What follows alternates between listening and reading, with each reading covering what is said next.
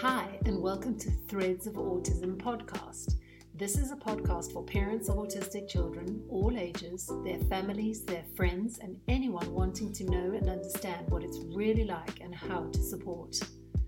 I will be talking purely from a parent's perspective in a very real, honest, sometimes funny, sometimes raw way. The topics will be things like diagnosis and beginnings, moving on to EHCPs, judgment and how that feels, relationships, transitions, sleep deprivation, the works. Each episode will be roughly 20 minutes, but may from time to time host other parents of autistic individuals, but primarily it will be hosted by me, Trish, currently mum to 2 teenagers and a 12-year-old autistic, non-speaking or non-verbal, and ADHD boy called Henry. The episodes will be released fortnightly on Friday mornings, and you can listen to them for free from wherever you get your podcasts, such as Apple, Google, Spotify, Amazon.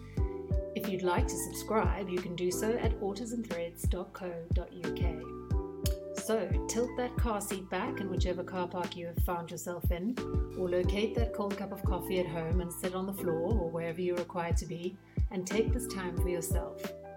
I hope you feel validated, less isolated, and connected to someone who knows exactly what you are going through because she lives it too.